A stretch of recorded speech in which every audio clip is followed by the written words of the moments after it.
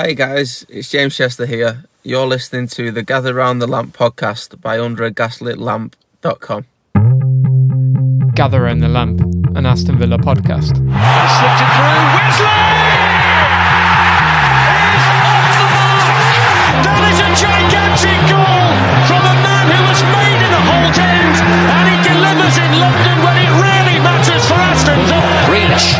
Oh, brilliant! Absolutely brilliant! Hawes helps it on to Tyrone Mings and Konsa! Ezri Konsa strikes gold for Aston Villa! The world of football has lost a great, and Aston Villa have lost another football game. Hello and welcome to the Gather Round the Lamp podcast, brought to you by UnderAGasLitLamp.com.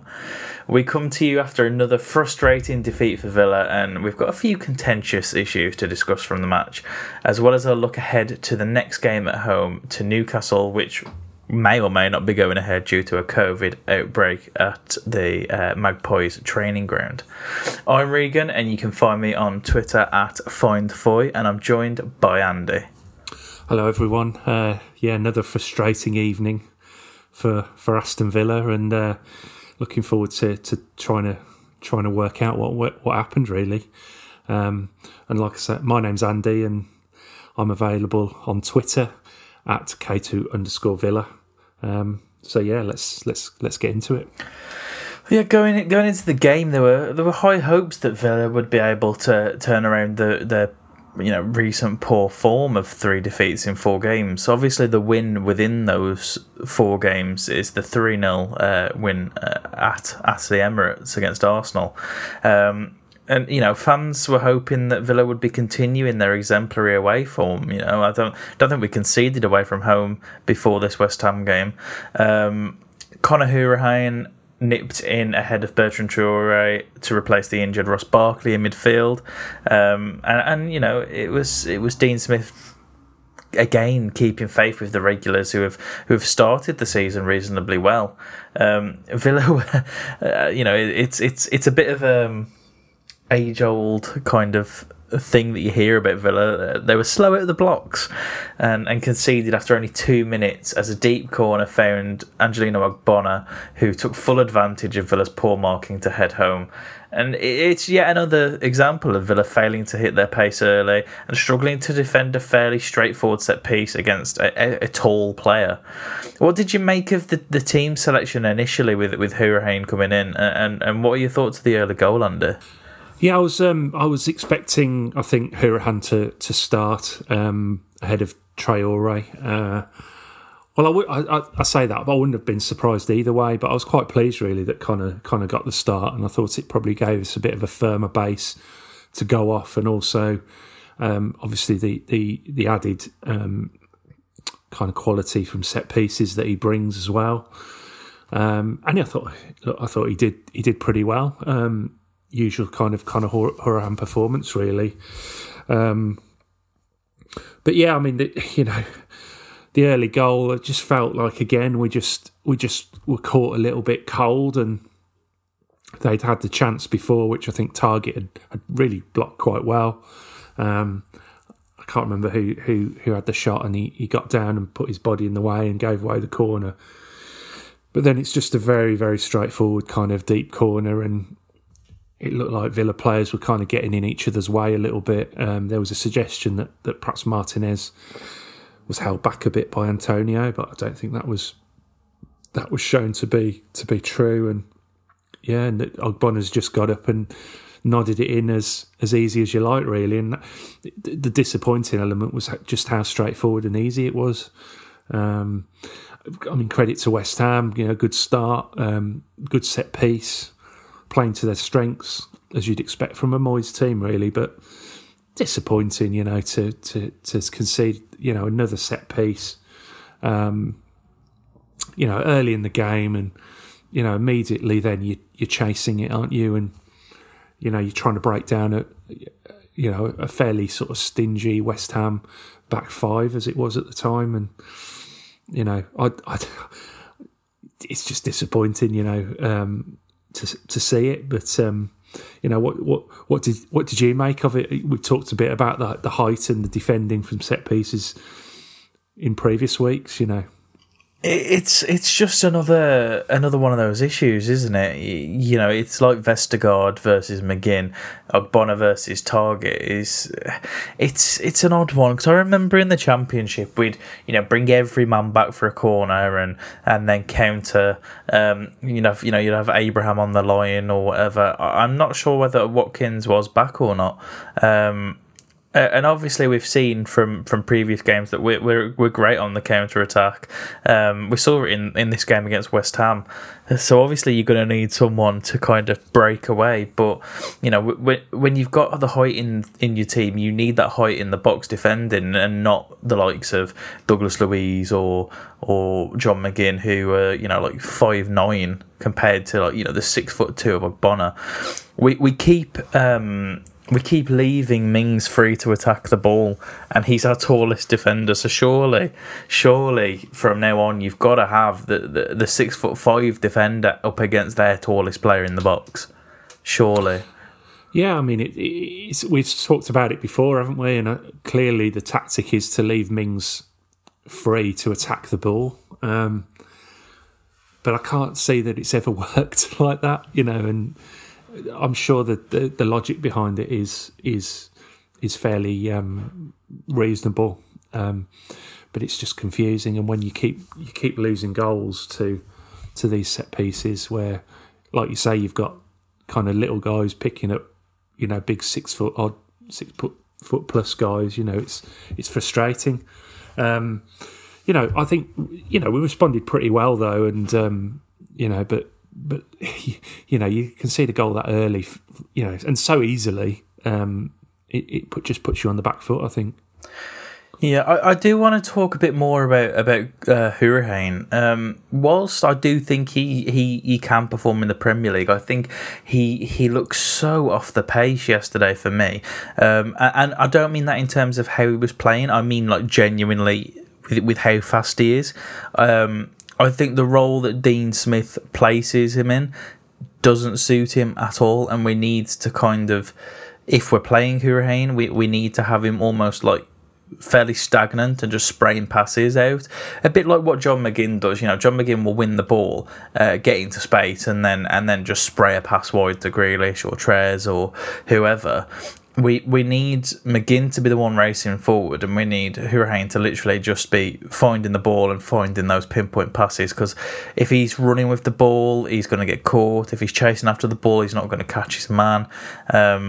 We need him to be fairly rooted to the position that he's playing in, because I think the game just passes him by sometimes, and that hurts to say, because I'm a massive Hourihane fan, and I think he deserves his opportunities, but I think yesterday he just wasn't fast enough. Yeah, I can see that point of view. I do feel that I'm right with you. I do think I do rate Hourihane myself. I'm a big fan. He's a bit of a hero in my eyes, mainly for some of the really important goals and some of the great goals he's scored for us over the last 3 or 4 years. I think it was his 150th game for Villa last night, which is fantastic. He's a proper sort of Villa stalwart now, and I love having him at the club. I love the fact he makes these appearances, but he did okay. I thought he linked play quite well. He was always kind of there supporting Jack and and getting involved in the attacks.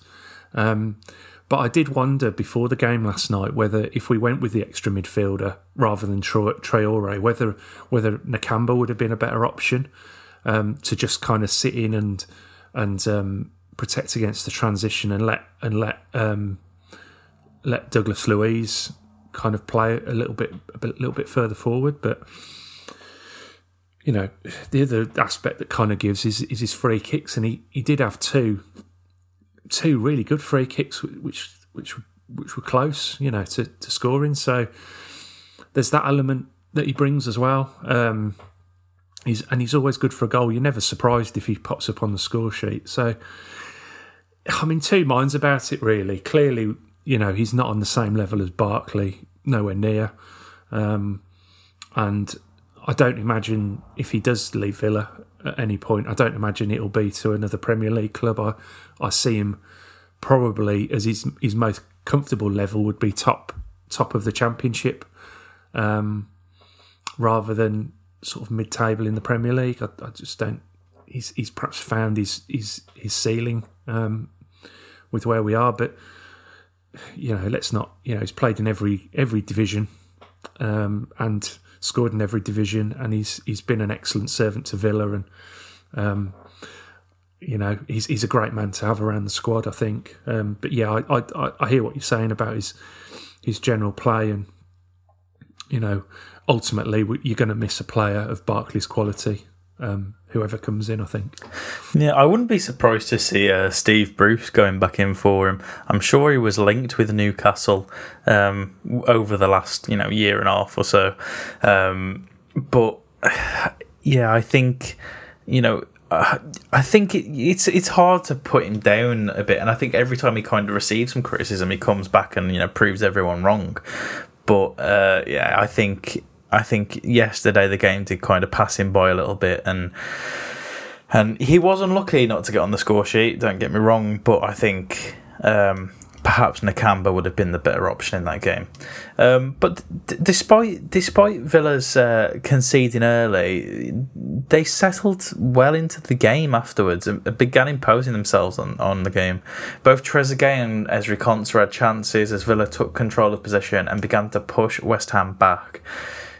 It did look for a while that West Ham were happy to sit deep and keep Villa in front of them, and that was the case for the vast majority of the game. But it's always the same, isn't it, with Villa? Captain Fantastic Jack Grealish announced himself to the game with another magnificent solo effort. He picked up the ball, rode a couple of challenges, got to the edge of the box and smashed a shot which deflected off Ogbonna and passed Fabianski to make it 1-1.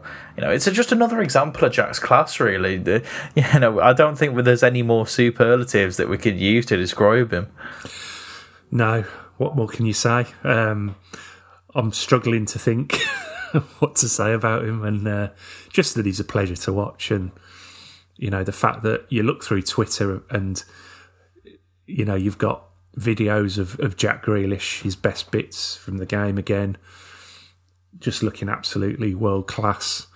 But you've got opposition fans desperately sharing this one clip of him, fair play, being a bit theatrical after being kicked on the knee. So, people desperately trying to bring him down, I think, and but there's no doubt. And I mean, they were raving about him at half time, raving about the goal and his general play. I mean, he was superb throughout last night. He certainly didn't deserve to be on the losing side at all.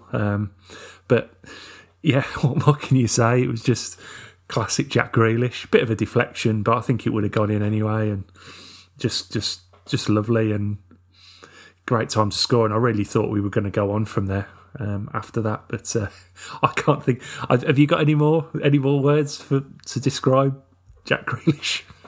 I don't. But yeah, I agree with you there that Villa looked like they were going to kind of press on before half time and grab another, and we were unlucky not to challenge the West Ham keeper a bit more. In the first half, it would have been great to go in ahead, and I think that's always the same. If you score just before half time, it's the best time to score. On balance, Villa deserved at least to go in at half time level, if not ahead. And it was a sign of that dominance that we had after West Ham's goal that David Moyes elected to make a double change at half time, bringing on a Sebastian Haller and a Saïd Benrahma and switching it into a 4-4-2. And obviously, in hindsight, it paid dividends. Within a minute of the restart, Benrahma cut in to deliver a little dinked ball into the head of Jared Bowen, who had passed the ball to Benrahma in the first place. And Bowen's header looped over Martinez to restore the Hammers' lead. It was a real kind of setback for Villa, and you know, again pointed towards a lack of concentration at a crucial moment.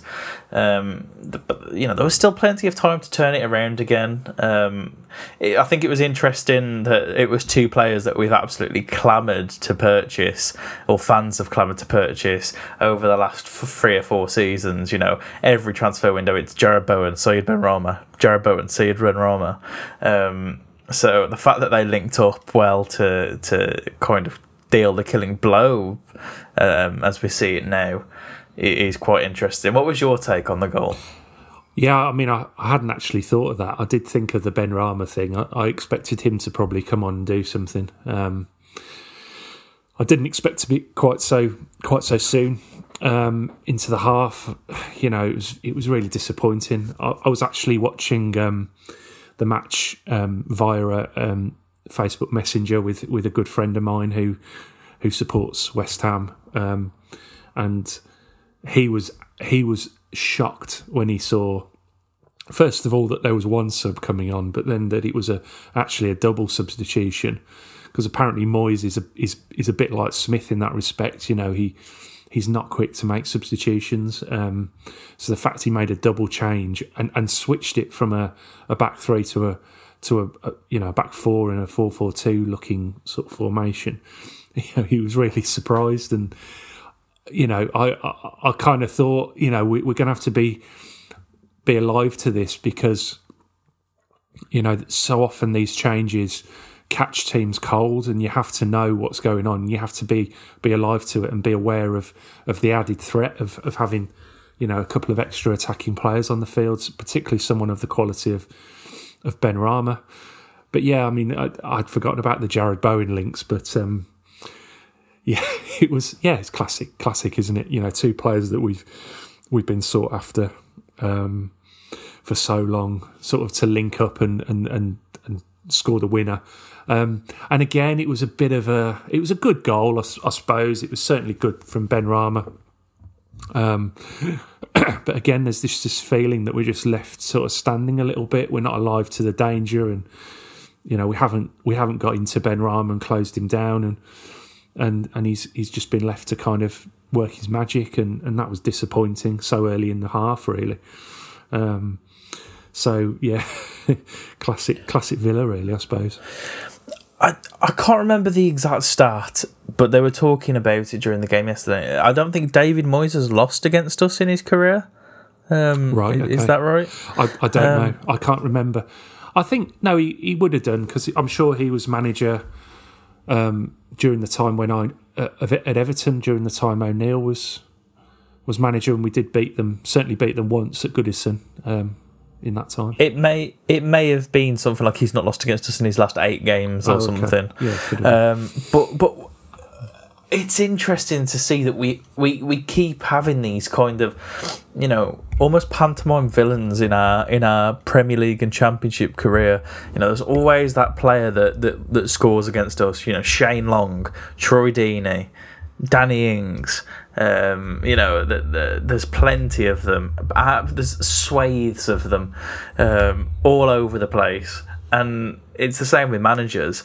And I think it's interesting that this happens. I don't know whether it's like, I don't know whether, you know, you could expect a manager to go before a game like, right, you know, Shane Long has scored against us 10 times in the last 10 games. Jay Rodriguez has done this, and this, and whether they prepare for it, and then, like, you know, that player finds themselves in a shooting position, and you know, the defence are like, oh shit, what do we do? He's going to score. I don't know whether they prepare things like that at all, but it's so interesting to see that we have so many like streaks against us. And I think it's even more interesting considering how much of a streaky manager Dean Smith is.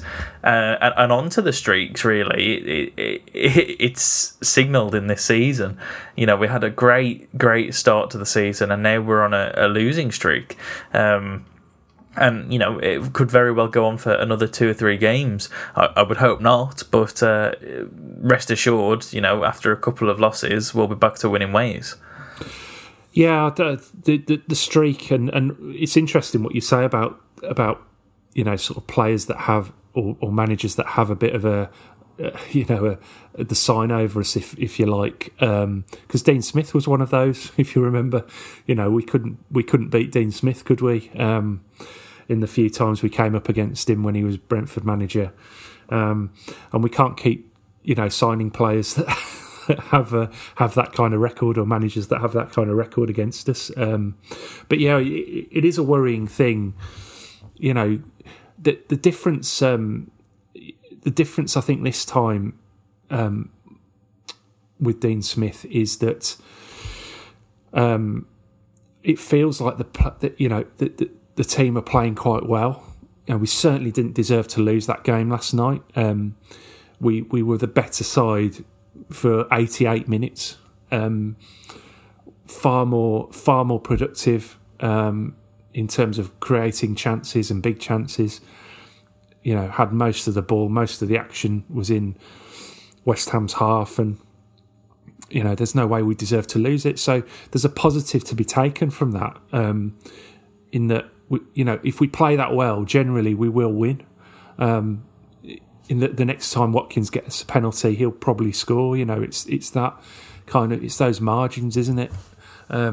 With this, but the worrying aspect is going back to the old defensive mistakes, because they'd clearly worked incredibly hard, after the lockdown last season, coming back after restart and being really miserly in defence, and started this season the same. But it feels a little bit like things are creeping back in now, and that's a bit of a worry for me going forward, as the games come a little bit faster over December and January, really. Yeah, I think it's interesting to look at the XG as well. A lot of people don't really involve themselves too much in the expected goals stat, but obviously it tells the story of the game. I've seen mutual friends of ours like James Rushton mention game states, and you need to consider game states alongside XG. But generally, you look at that and you see that even when Villa have been losing games, against Southampton, against West Ham, against Brighton, we dominated XG, and from the chances in the game we should have won all three games. So I think it's interesting. I don't know whether it says something about our quality up front, But then again, Ollie Watkins has scored 6 goals already this season, which is a great start for his debut Premier League season. I think I can't put my finger on it. I think it is the defensive lapses again. And one of our writers, Georgia, wrote about it the other day, saying that having an undroppable back line that we've currently got is a bit of an issue, because Mings, Konsa, Target, and Cash aren't really fighting for their position. They're not fighting for their place, so they can afford to have lackadaisical performances at time to time. They can, and we don't have that competitiveness, do we? At the back, I'm not sure who was I can't remember who was on the bench last night, even defensive wise for Villa last night. But certainly, if you think that Engels and Courtney Hawes are probably the ones pushing Mings and Konsa, they're nowhere near, are they? There's no suggestion, even on a losing run as we are on, that either of those guys are breathing down Konsa and Mings' necks, really. And the same is probably true of the fullbacks, which is a good thing as well, because it means that those players are obviously very competent and very good. And I certainly don't think there's any lack of effort or application with any of the players.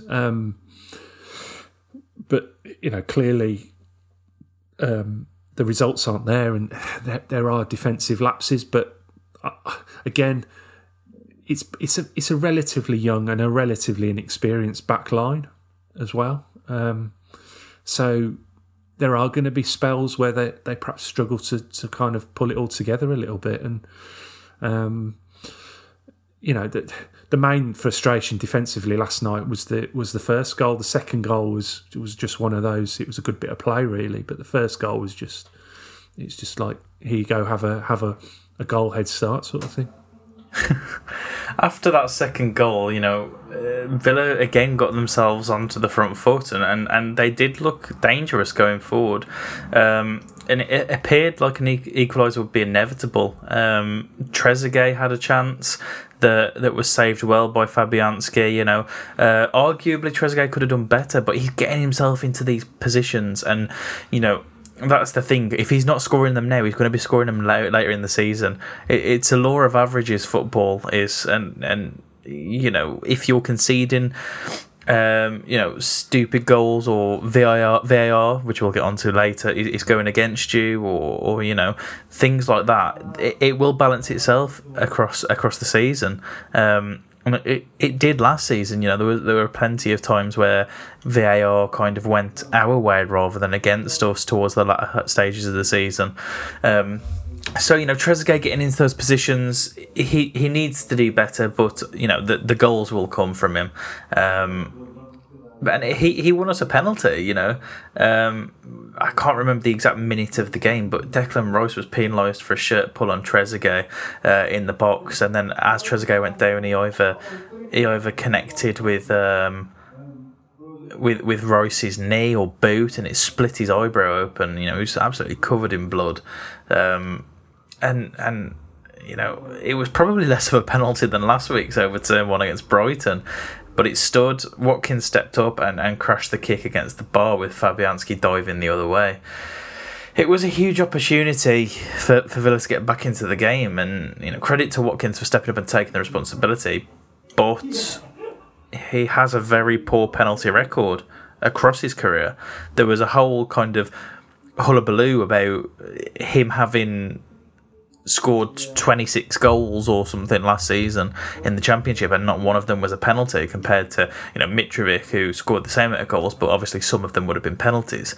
For me, we need to pick a better penalty taker, and Watkins has taken 2, scored 1, but I think if you've got a player that has that kind of that duck that needs breaking in terms of penalty misses, then you put someone else on there. You put the likes of El Ghazi or someone else that perhaps is good when they practice in training, rather than Watkins, who has this kind of duck that needs breaking. Yeah, I mean, I'm always in favour of the striker, the centre forward, taking the penalties. I think I've said before that strikers are very into their numbers, and they need to keep them ticking over a little bit like an opening batsman in cricket. You take those singles and keep the scoreboard going, and I think that's a similar thing for a striker. And but having said that, you don't want a striker being put in a position where they're potentially missing penalties and it's affecting their confidence. I mean, he looked absolutely distraught with himself when he missed that penalty last night, and it was such a shame, because he's obviously been flying high really since he signed for the club, and it was it really wasn't a good penalty, was it? It was the keeper's gone the wrong way, and he's managed to hit the bar, which is obviously never good.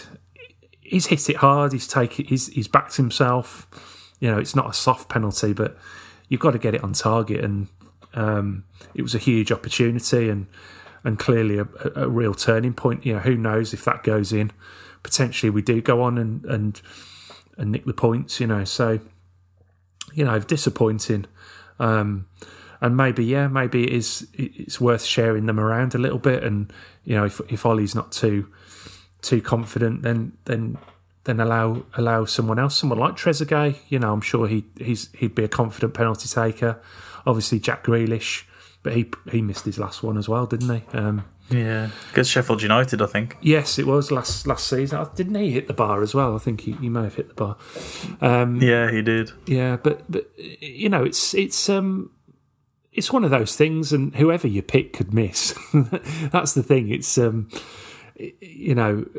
it's when you start missing sort of maybe 2 or 3 in a row, and then you think, well, no, this guy's not confident now, and perhaps we need a change. But the other thing is, you share it. If you share it round, then no one has that the potential to get into that kind of rut with penalties because everyone's having a go. So that's an option maybe, but I think he'll kick on. I can see him, maybe scoring in his next game and putting it behind him. Yeah, it looked initially like Trezeguet wanted to take the penalty. He was kind of like wiping his bloodied face with his shirt and pushing away the physio, saying like he wanted to stay on the pitch. And John McGinn almost had to go over to him and say like you cannot be on the pitch with this much blood coming out of your eyebrow because I think it's a TV rule, isn't it, that they can't show prolonged exposure to blood. Which is why, if a player's... and I think it's probably sponsorship stuff as well, because if a player has blood on their shirt, they have to change their shirt, or if the shirt gets ripped, they have to change the shirt. So, I doubt, there's probably somewhere in a contract that says, with Kazoo, that says, if you get blood on the shirt, you go and change it. We don't want it. Yeah. And, Trezeguet went and wiped his face on his shirt, so he was absolutely covered in it. But he very clearly wanted to take the penalty that he'd won, and unfortunately didn't get the chance. But Villa were kind of undeterred from their penalty missing and kind of kept pressing forward. Time was running out, unfortunately. But in injury time, Matt Targett fed a pinpoint cross to Watkins, who confidently slotted home, and he didn't celebrate, almost in expectation that VAR would look at a potential offside. And true to recent form, Villa were left frustrated as VAR returned an offside verdict and the goal was chalked off. The debate raged afterwards about the rights and wrongs of the decision, and other similar confusing VAR rulings. Replays showed that Watkins was being felled by Bono, which, it's almost like pushing him onside for me. But if that's an offside goal, then first and foremost it's a penalty because he's obstructing a clear, he's denying a clear goal scoring opportunity.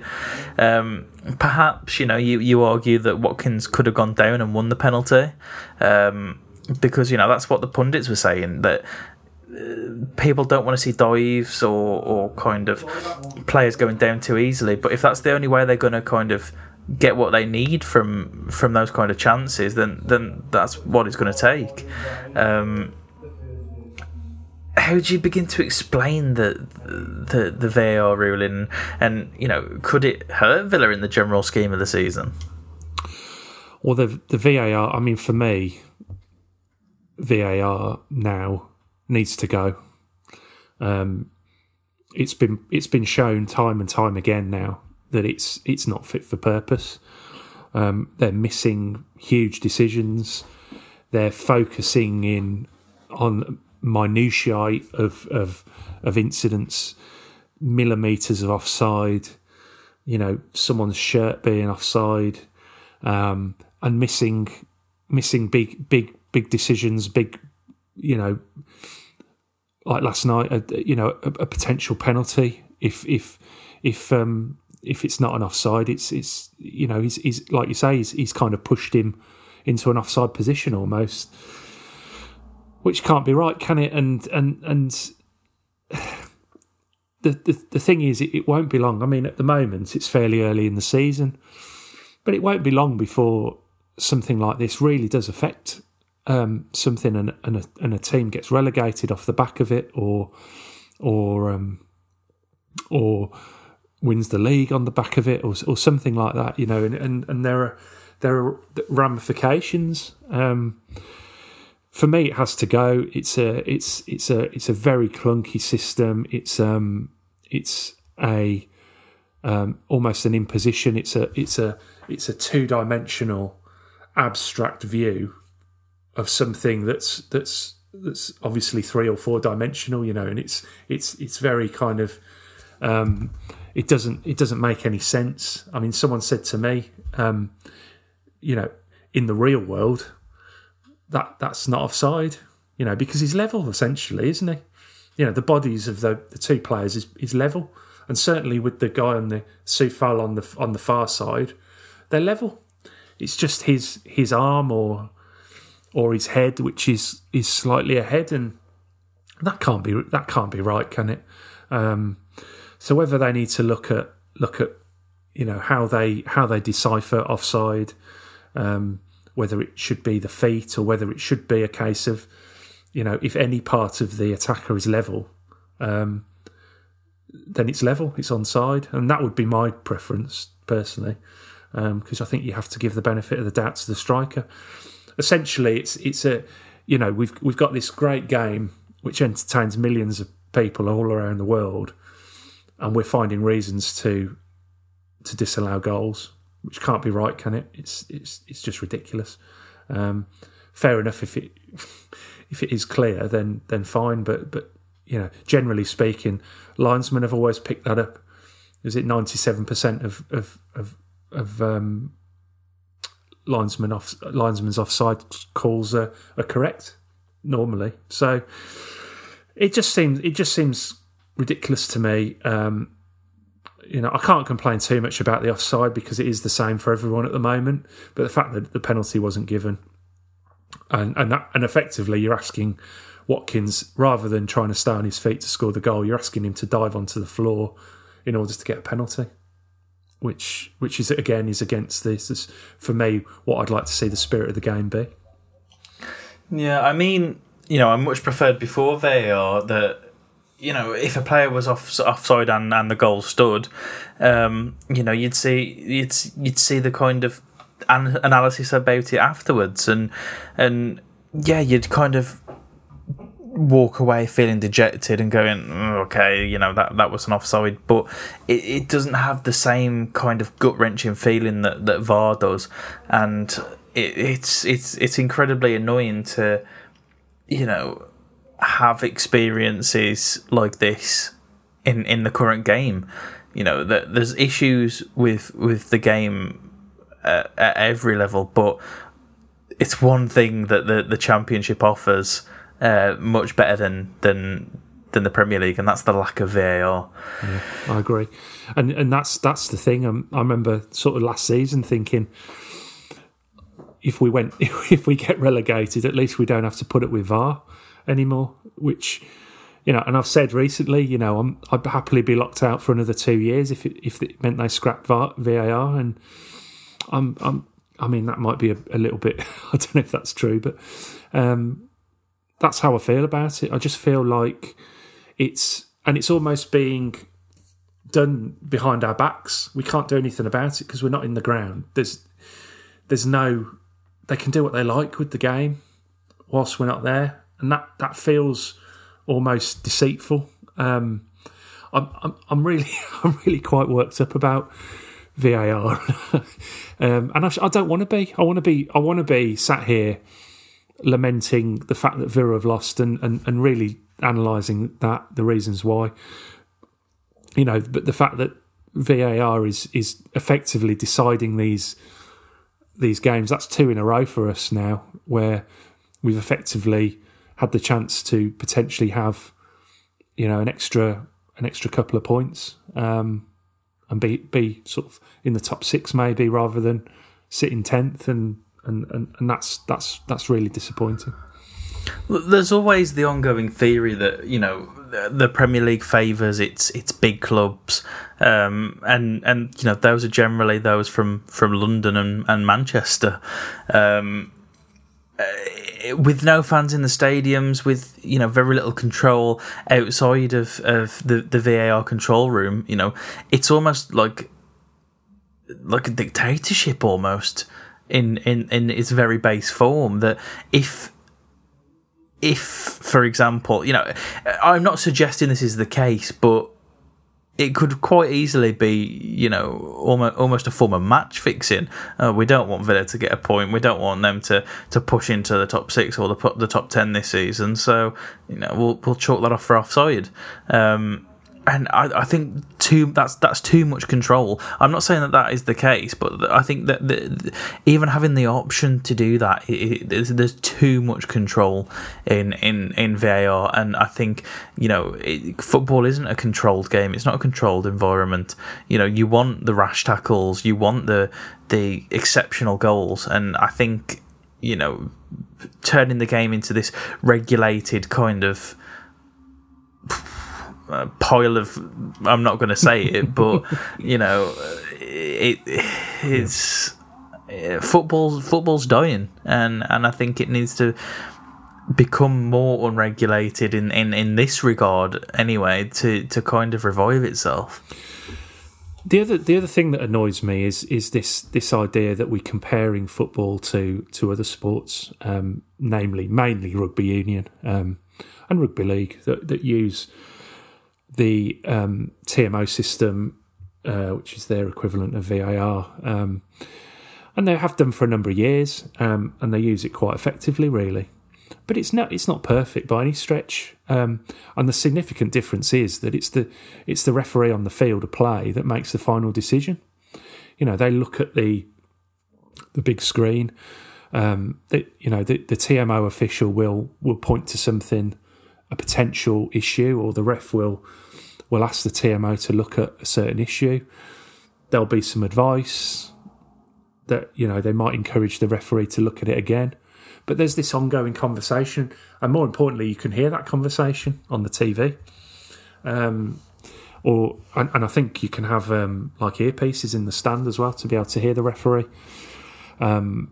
which kind of, at least you know what the decision is that you're waiting for, and you know what the thought process that's going into it, which is great. But rugby lends itself more to that having those stoppages as well. You know, it's not quite the same. There are more there's different phases of play, and different kind of set piece opportunities which present, which enable you to kind of look at things, really. And you know, to kind of compare the two sports and say just because it works in rugby union it should work in football is just wrong, in my opinion. They're entirely different sports with entirely different cultures and a different attitude towards refereeing generally. So I actually think it has no place at the moment. They might come up with something in the future as technology advances where they can, you know, kind of tell definitively certain things like offside. But the other thing, Regan, is how many decisions. I mean, we've watched for decades, and certainly since the advent of Sky Sports, where they argue between themselves in the studio. You'll have, you know, in the old days, you'd have Alan Hansen and Mark Lawrenson in Match of the Day arguing about a decision, a penalty decision or something, and you have it now with Neville and Carragher, and the same, you know, and it's been the same for the last 30 years at least. You know, how is, and they're watching the same thing that a VAR official would watch. So how's the VAR official suddenly able to make his mind up and get the absolute correct decision? It's so subjective. But, you know, as well, you mentioned the pundits, and the pundits are disagreeing with the VAR decision. So it's so confusing, and you know that things do need to change. Whether they will or not remains to be seen. There is now a short turnaround before Villa's next fixture at Villa Park to Steve Bruce's Newcastle United on Friday night. The fixture is currently in doubt due to an apparent outbreak of COVID-19 at Newcastle. There was a Telegraph report that came out about an hour ago stating that Newcastle United will ask the Premier League to postpone Friday night's game against Aston Villa as they believe as many as 10 players are infected with COVID-19. I do believe that there is a ruling that if you have 14 players that can play, they should play, but it depends on whether those 14 players need to now self-isolate. It is an interesting situation that has arisen. You know, there should be fairness at the heart of any decision, really. What are your thoughts on it? Do you think the game should go ahead? And you know, how would we feel if we suddenly had to play while missing a number of players who had tested positive? Well, there's two ways of looking at it, really. I think first of all we have to recognise that this virus is an extra problem. It's you know, I kind of had the idea, well, if you get one or two, a bit like Liverpool did earlier in the season, you know, you treat it like injuries. They're out for 2 weeks. You know, that's fine. But the problem with this is that obviously it can suddenly affect the whole squad. In effect, couldn't it? It could pass to everyone, and then it could also, if you play the game, who's to say there aren't players on the field who are infected, and then they pass it on to the other team as well. The social distancing seems to have gone from the protocols now, so all the benches shake hands and touch each other's faces, and the players hug each other after the games. These things have seemed to have fallen a bit by the wayside.